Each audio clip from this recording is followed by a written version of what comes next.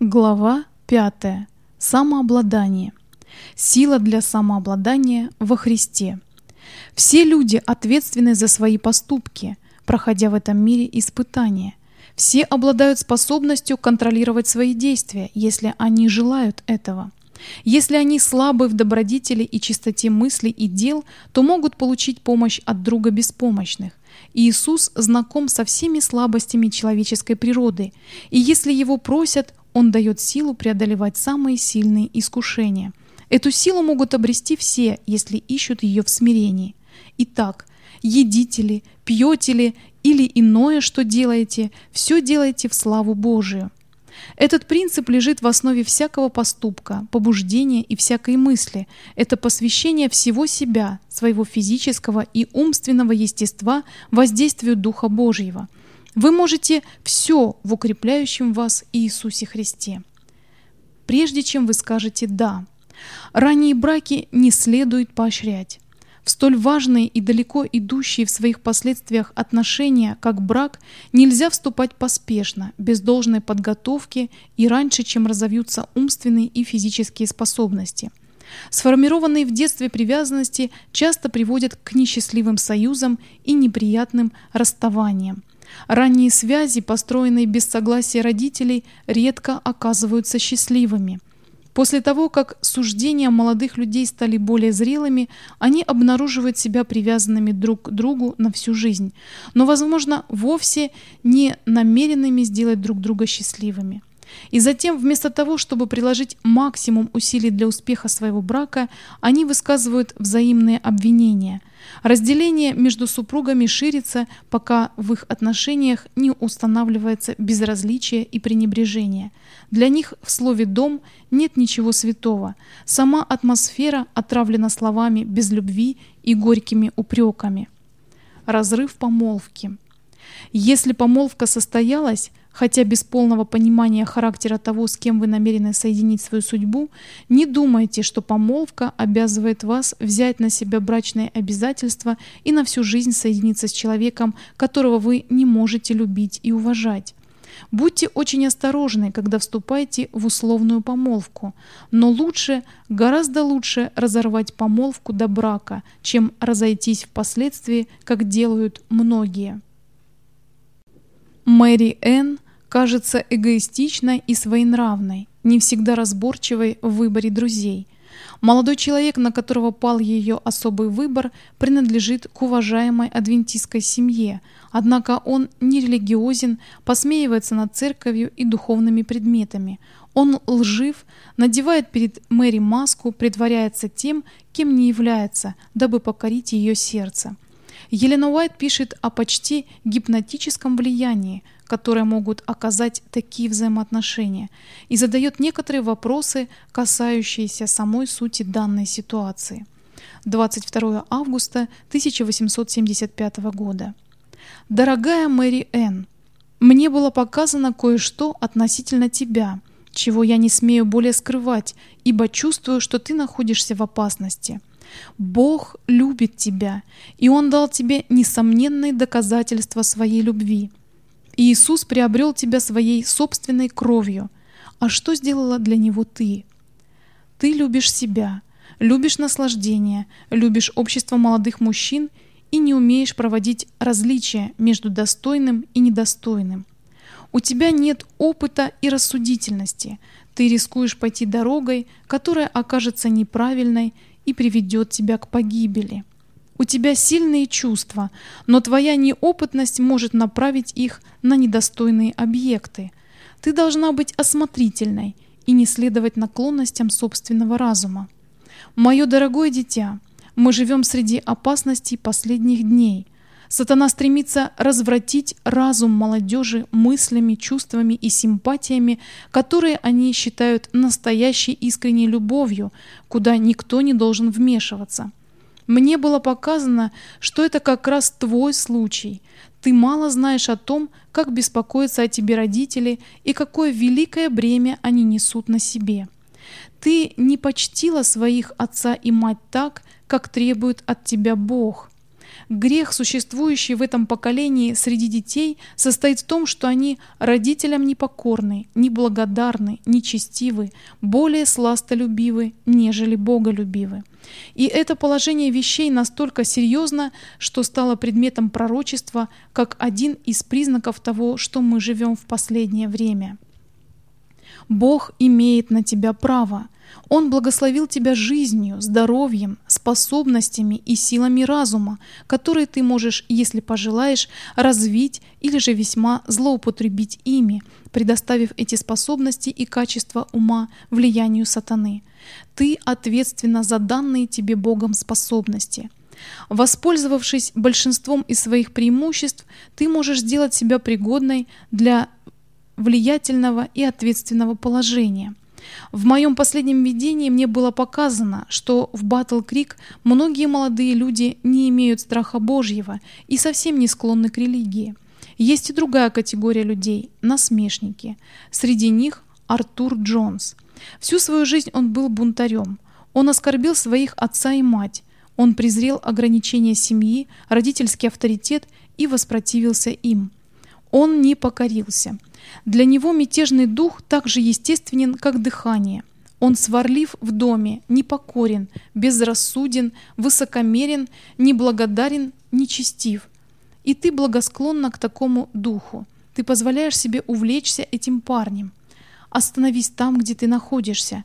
Не позволь этой ситуации продвинуться хотя бы на шаг вперед. Мне было показано, что Артур – насмешник над религией, жалкий, неверующий скептик. Он высмеивает религиозные вещи. Он надевает на себя привлекательную маску, чтобы получить твое расположение. Но вся его жизнь – бунт в семье и бунт против Бога. Что бы он ни говорил и как бы он ни обманывал тебя, Бог видит его таким, какой он есть, и я предостерегаю тебя не лелеять к этому молодому человеку никаких чувств. Разорви с ним всякие близкие дружеские отношения. Он недостоин твоей любви. Он не будет уважать тебя, если не желает уважать и не почитает своих родителей. Ты не должна отдавать ему чувства своего сердца. Ты молода и непроницательна. Ты непременно будешь обманута, если не станешь более осторожной. Бог имеет относительно тебя намерения, которые сатана стремится разрушить. Отдай себя безраздельно Богу, соединись с небесами. Не позволь этому неверующему молодому человеку, насмешнику над всем святым, увести тебя от Искупителя. Немедленно прекрати близость, существующую между вами. Не иди на поводу у своих склонностей, а следуй за твоим Спасителем. К вечной жизни, мое дорогое дитя, стремись к вечной жизни любой ценой. Не жертвуй этим ради собственного удовольствия, чтобы следовать своим чувствам, но отдай себя Иисусу, люби Его и живи для Его славы. Прими эти написанные слова, действуй в соответствии с ними, и Бог обильно благословит тебя. Прими обличение, как от Бога. Прими наставления и советы, данные с любовью. Бог дал тебе драгоценные возможности. Воспользуйся ими. Наилучшим образом используй время, которое имеешь. Расположи свою душу искренне стремиться к Богу. Смири перед Ним свое сердце и в простоте покорной веры возьми свой крест, свои обязательства и следуй данному тебе примеру. И тогда будет легко достичь неба. Драгоценная бессмертная жизнь будет дана всем тем, кто изберет тропу смиренного послушания. Изменишь ли ты полностью свою жизнь отныне и будешь ли стремиться узнать, что есть воля Божья относительно тебя? Не пренебрегай этим временем преимуществ, но сейчас, прямо сейчас возложи все у ног Иисуса и служи Ему своими чувствами. Да поможет тебе Бог освободиться от оков, в которые сатана возжелал заключить тебя. С поспешностью и большой любовью. Елена Уайт. Письмо 30, 1875 год. В данном письме есть некоторые из строжайших предостережений и наставлений Господнего пророка, содержащихся в этой книге. Кажется, что у Элизабет так много личных проблем и слабостей, что ее случай безнадежен. Это письмо, на первый взгляд, может показаться окончательным осуждением Божьим, но посреди всех укоров мы находим такие слова ободрения. Я не думаю, что твой случай безнадежен. Если бы это было так, мое перо не выводило бы эти строки. Свое письмо Елена Уайт заканчивает сильным призывом к Элизабет обратиться к Богу. «Дорогая Элизабет, мне было показано, что ты в опасности оказаться полностью под управлением великого противника душ. Ты сопротивляешься ограничениям, ты настойчиво, своевольно и упрямо, ты принесла своим родителям множество тревог. Они допустили ошибку.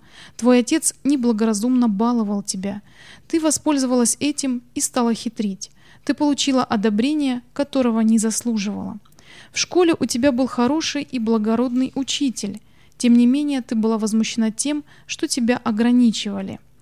Ты думала, что поскольку являешься дочерью пастора Коула, твой учитель должен оказывать тебе предпочтение и не может позволять себе поправлять и укорять тебя. В школе ты была иногда недисциплинированной, дерзкой, непокорной. Тебе очень недоставало скромности и приличия. Ты была самоуверенна, эгоистична, надменна. Тебе необходима была твердая дисциплина как в семье, так и в школе. Ты получила неправильное представление об общении мальчиков и девочек, и тебе очень приятно находиться в компании мальчиков. Тебе причинило вред чтение любовных историй и романов, и твой разум был пленен нечистыми помышлениями. Твое воображение развращалось, пока ты не утратила контроль над своими мыслями. Сатана ведет тебя в плен, как ему угодно. Твое поведение не было целомудренным, скромным или приличным. В тебе не было страха Божьего. Моя дорогая девочка, если ты не остановишься там, где находишься, перед тобой верная погибель. Перестань мечтать и строить воздушные замки.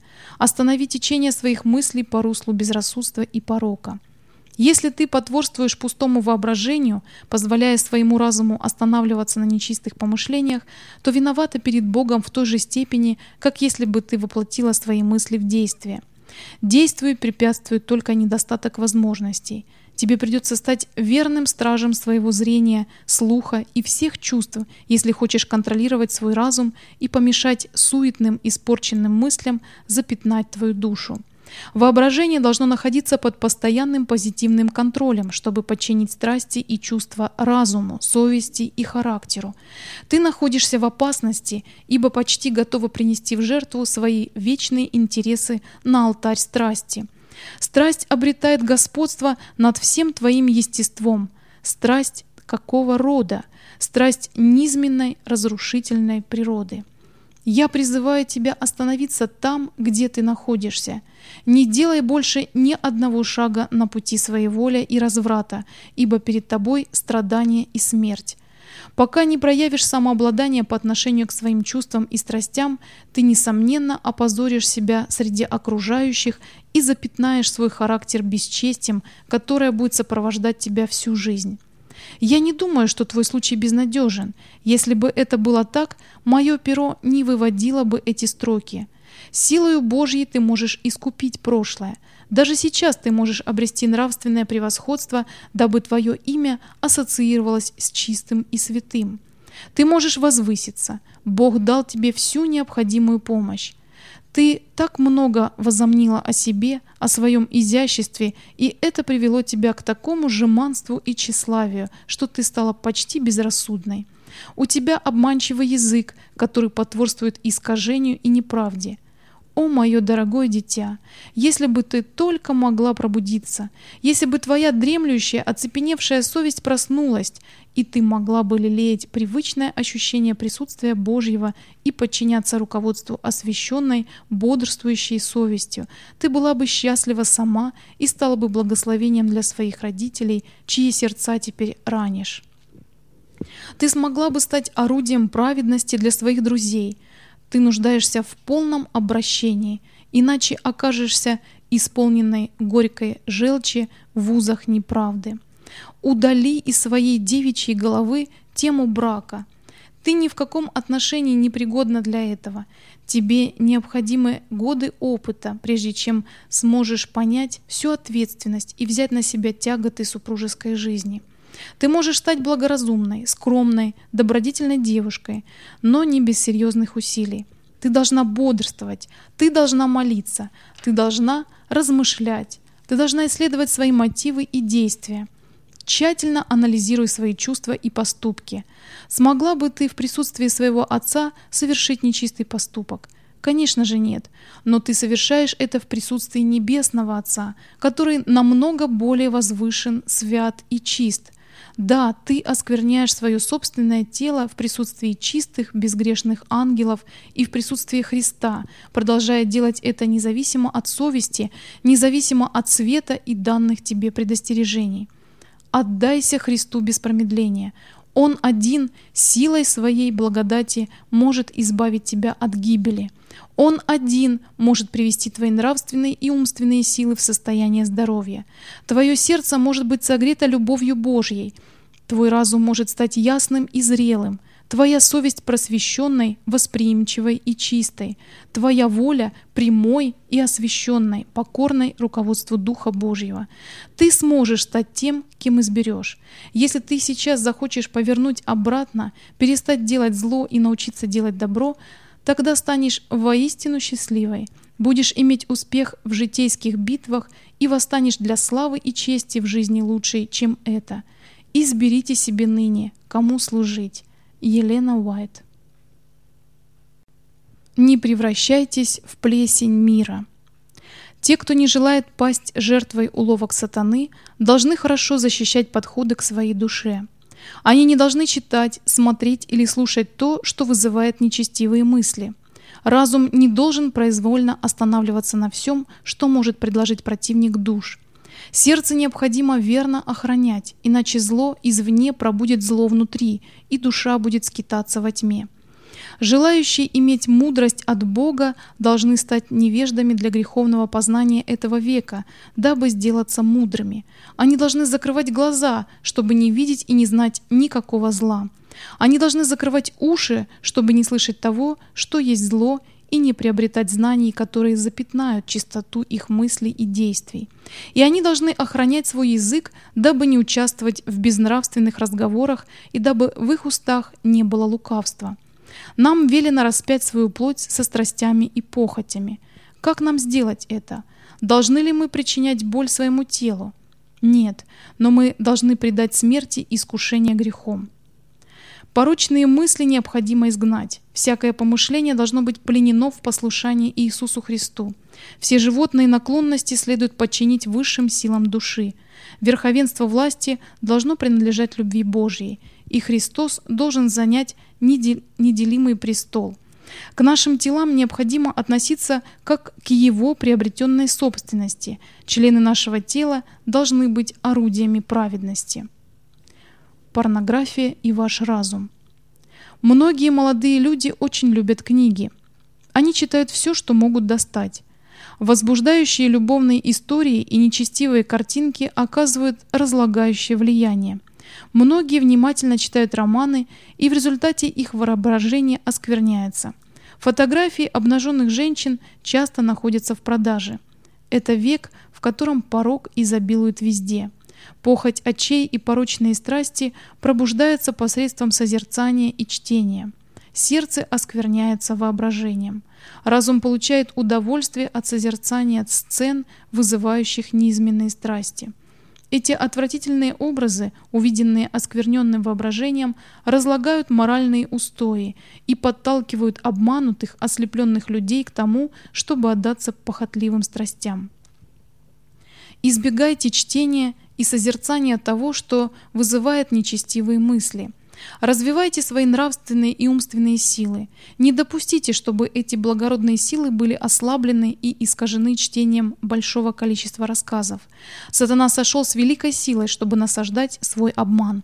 Он приковывает разум и воображение к нечестивым, беззаконным предметам. Христиане становятся подобны своим характером Христу, размышляя о божественном образце.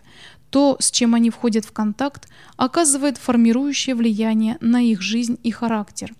Я читала о художнике, который никогда, даже на мгновение, не останавливался на несовершенных картинах, чтобы они не оказали разрушающего влияния на его собственное зрение и восприятие. То, на что мы позволяем себе чаще всего смотреть и о чем больше всего думаем, в большой степени переносится на нас.